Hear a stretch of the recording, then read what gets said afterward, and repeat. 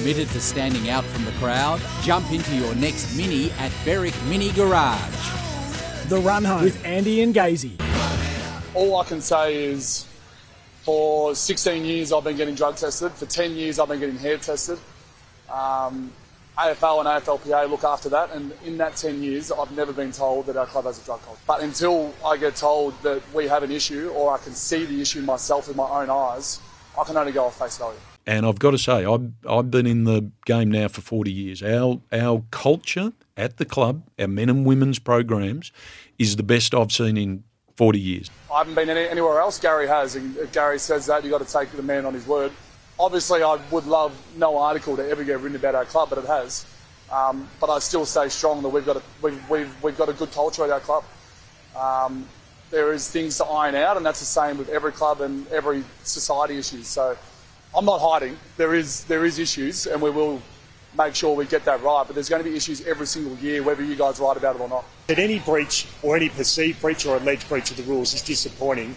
And what we continue to do with our illicit drugs policy and the anti-doping code is provide education and training for players about the dangers involved. And we'll continue to do that. We'll continue to educate, and that's the key for us. At the moment, the issues with Sports Integrity Australia, and that process will play out over the coming weeks and months. And until that's done, there won't be any parallel investigation. So they're three of the key voices in the big story that continues to develop around Joel Smith, of course. Max Gawn, who stood up today, as he has on a number of occasions in recent times, and told us all about the football club that he believes he's part of, despite one or two troubling stories in recent times. Obviously, we heard from Gary Pert, the CEO, who sat in this very studio with the coach, Simon Goodwin, who sat where you're sitting, Keith, Sam Edmund and Gary late last year, discussing the situation that Melbourne was facing. Clayton Oliver central to all of that, and the AFL CEO, Andrew Dillon, discussing it all. G'day to you. Thanks to the Pipe, and welcome to the Run Home on this Wednesday afternoon. Good afternoon, Andy. And it is concerning with the whole Joel Smith situation when we hear last night, quite explosive news. Oh, staggering. That we heard that that there are more allegations. Well, I think they're a bit more than allegations. Well, there are allegations until they're proven, I suppose. But that they're now dealing with, in my view, I don't know whether they have a ranking, but in my view, potentially even more serious charges when you hear the word trafficking. Now, I know that trafficking can mean a whole... It sends a shudder down your spine, doesn't it? When you think of drugs and trafficking in the same sentence, that to me takes on another degree of seriousness as compared to someone who's completely done the wrong thing, of course, and that is tested positive. But I guess you should put a disclaimer on that a little, in the sense that trafficking can mean various things in various settings. Trafficking being just sharing things around, I guess, as opposed to selling it or whatever it may be. So, and we don't know any of that. So until those allegations are further investigated, then they are simply that, allegations and charges that he has to front up to try and justify or defend himself. No doubt. So the question I've got for you and anybody else who wants to join in on this question, right? Because we can't discuss the minutiae of the allegations laid in front of Joel Smith. They're many and varied now. He's up to four, potentially up to four charges he's going to be facing. So he's in a world of hurt in terms of all of that. Well, there's fresh doping allegations. That's right. So possession of an illegal substance in their 2022 semi-final loss to Melbourne was central to all of that. It's a terrible Joel Smith story. Obviously, he's central, and it is a story about him. He finds himself now in a terrible position. But is it a terrible Melbourne story? Is it a story? What does it say about Melbourne, if any, the football club, if anything at all? I mean, clearly this Clayton Oliver's had his issues. There was the punch up at the French restaurant. And now this, but does it say anything more about Melbourne? The CEO and the coach come in here and defend the culture. They say, you're the CEO, your mate says it's the best one that he's been involved in 40 years. We heard that. Yep.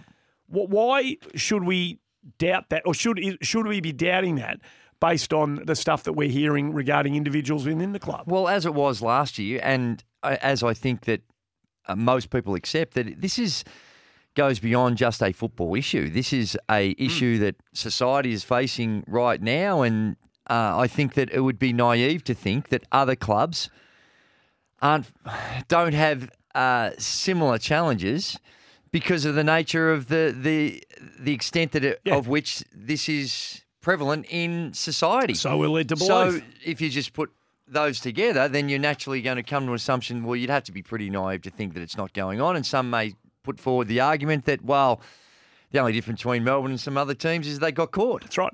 Now, I think that's a bit rich because it casts a negativity. Why do you say that? Why do you say it casts that? a negativity over other clubs that may have zero evidence. But you just said prior to that we would be naive to think that it isn't going on at other clubs. Well, it's not that. Well, at some other clubs, given the reach that apparently it has from a societal perspective. Yeah. Now that's the view that's out there. I think that we heard, like I said, last year and even more recently. They're saying, well, hang on, this is a problem that's rife right throughout society.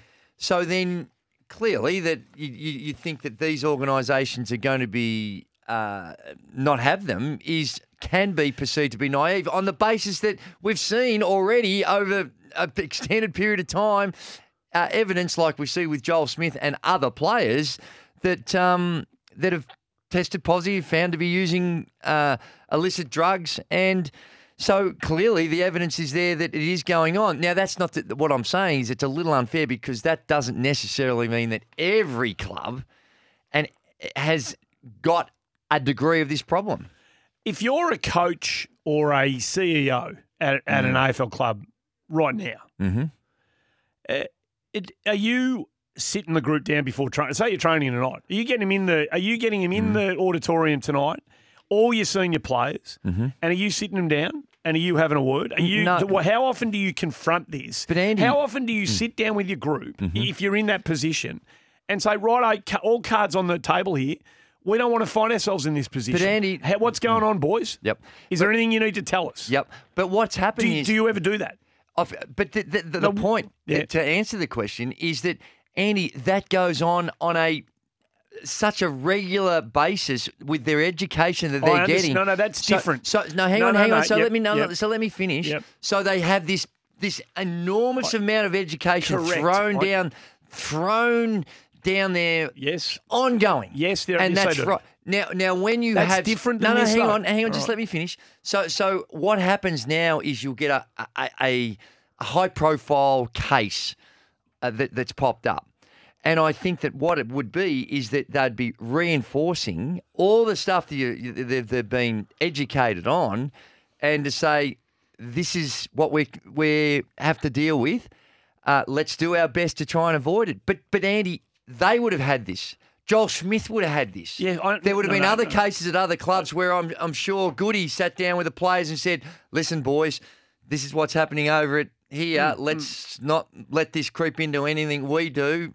You know, and that, but it still happens. Okay, so if you are confident that takes place, not 100%. The education does, right? But you know, like I know, that there will be players who are sitting in those. Oh, here we go again. Same old thing I heard last year. Of course, got to tick the box, got to turn up, so we get through the protocols, and it goes in one ear and out the other. If it goes in one ear in the first place, right?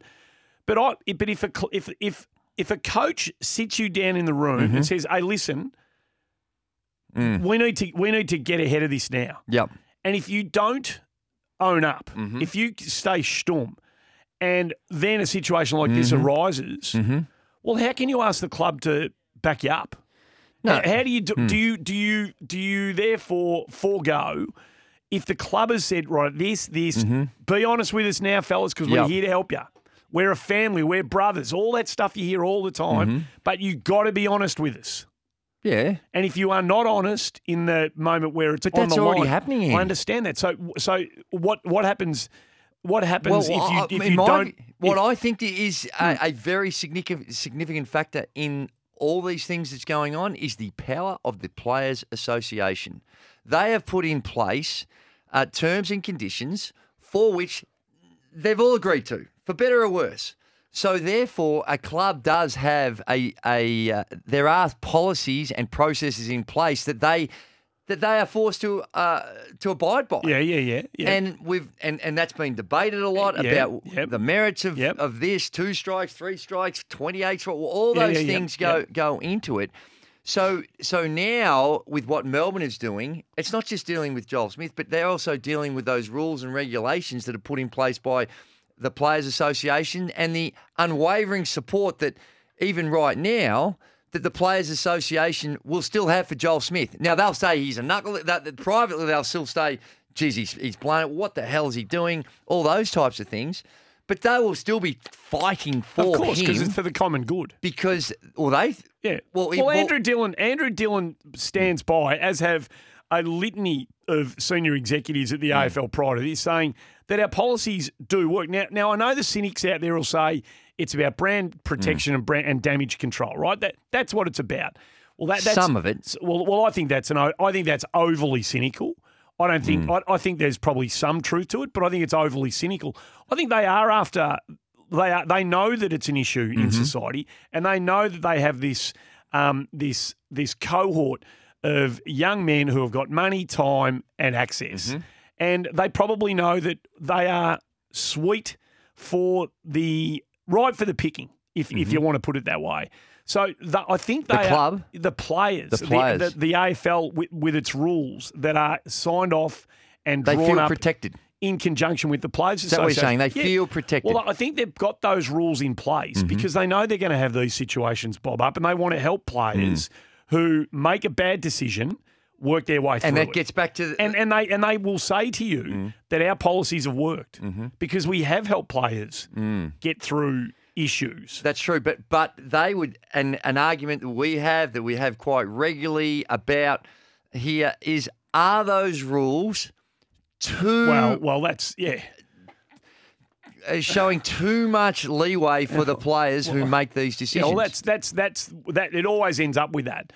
And in a case like this, I think that someone say, well, here's an example that if you had more stringent rules, then you could possibly avoid it. Now, I don't necessarily subscribe to that. I don't. But there are many that say, well, this is just because they've been loose with the rules or providing too much of a leeway for these types of indiscretions. That's right. But there'll be a whole lot of people listening to us right now, and I imagine the 40 Wings Temper text machine will be reflecting of this. There's a lot of messages as coming it always through. is.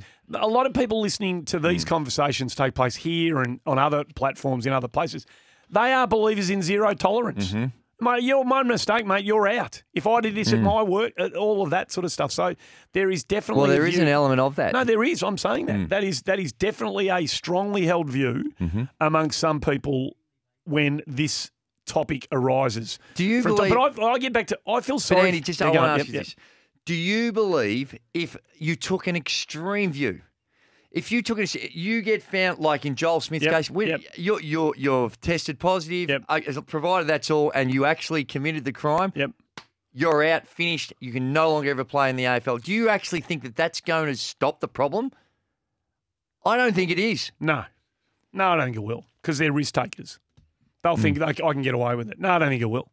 It might deter some.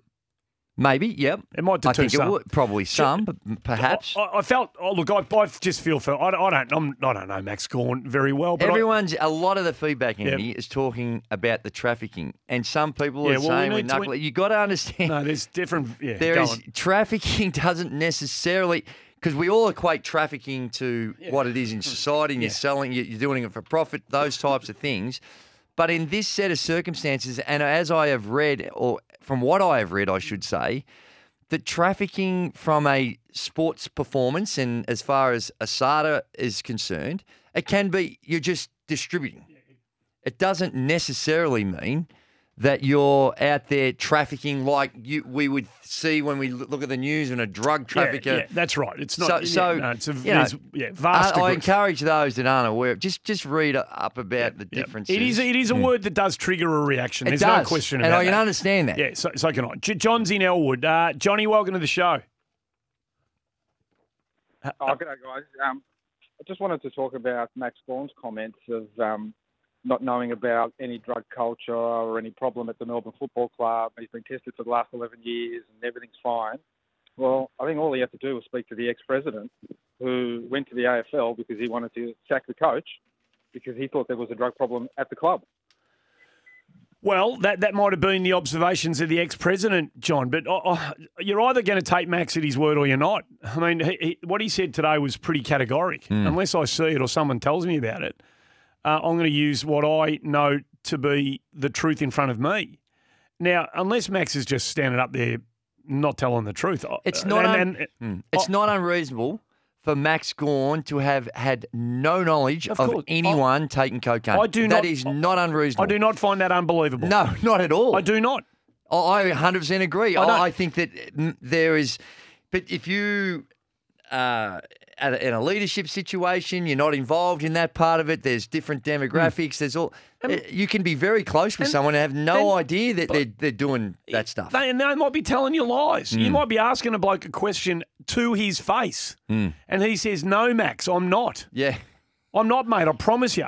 Okay, good enough for me. Yeah. I'll trust you." Tony's in East Bentley. Oh, can we get to Tone before the break? Fire away, Tone.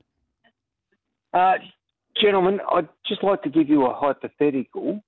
Player X gets tested positive, goes before Sports Integrity, the phone gets nabbed, and they find text messages going everywhere. And there's player Y that receives some illegal substance from player X. And player Y gets a knock on the door from Sport Integrity and says, "Oh, I gave it for my girlfriend." Is player Y eligible for sanctions under that scenario? I would think so. I would think he's been in the illegal receipt. substance. Yeah, he's been in receipt. You've received it. You've been able to get it. So, of course you would. And so this goes to the trafficking nature of the charges that are being levelled against Joel Smith. And we need to know more. We need to know more detail before we can have clarity about what it actually means and the breadth of the trafficking. So... and we'll have to wait for all of that to come out if, in fact, it ever does. It's Tradies Out for Ace Gutters, Australian-made, built to last. We're here for Berwick BMW, committed to standing out from the crowd. Jump into your next Mini at Berwick Mini Garage. More of your calls on the other side of the break. A couple of new segments today too. Going to do this thing with, I think, called Who Am I? It's never been done before. No, it's a new one. Brand newy for us. We're going to have a crack at it at some stage today.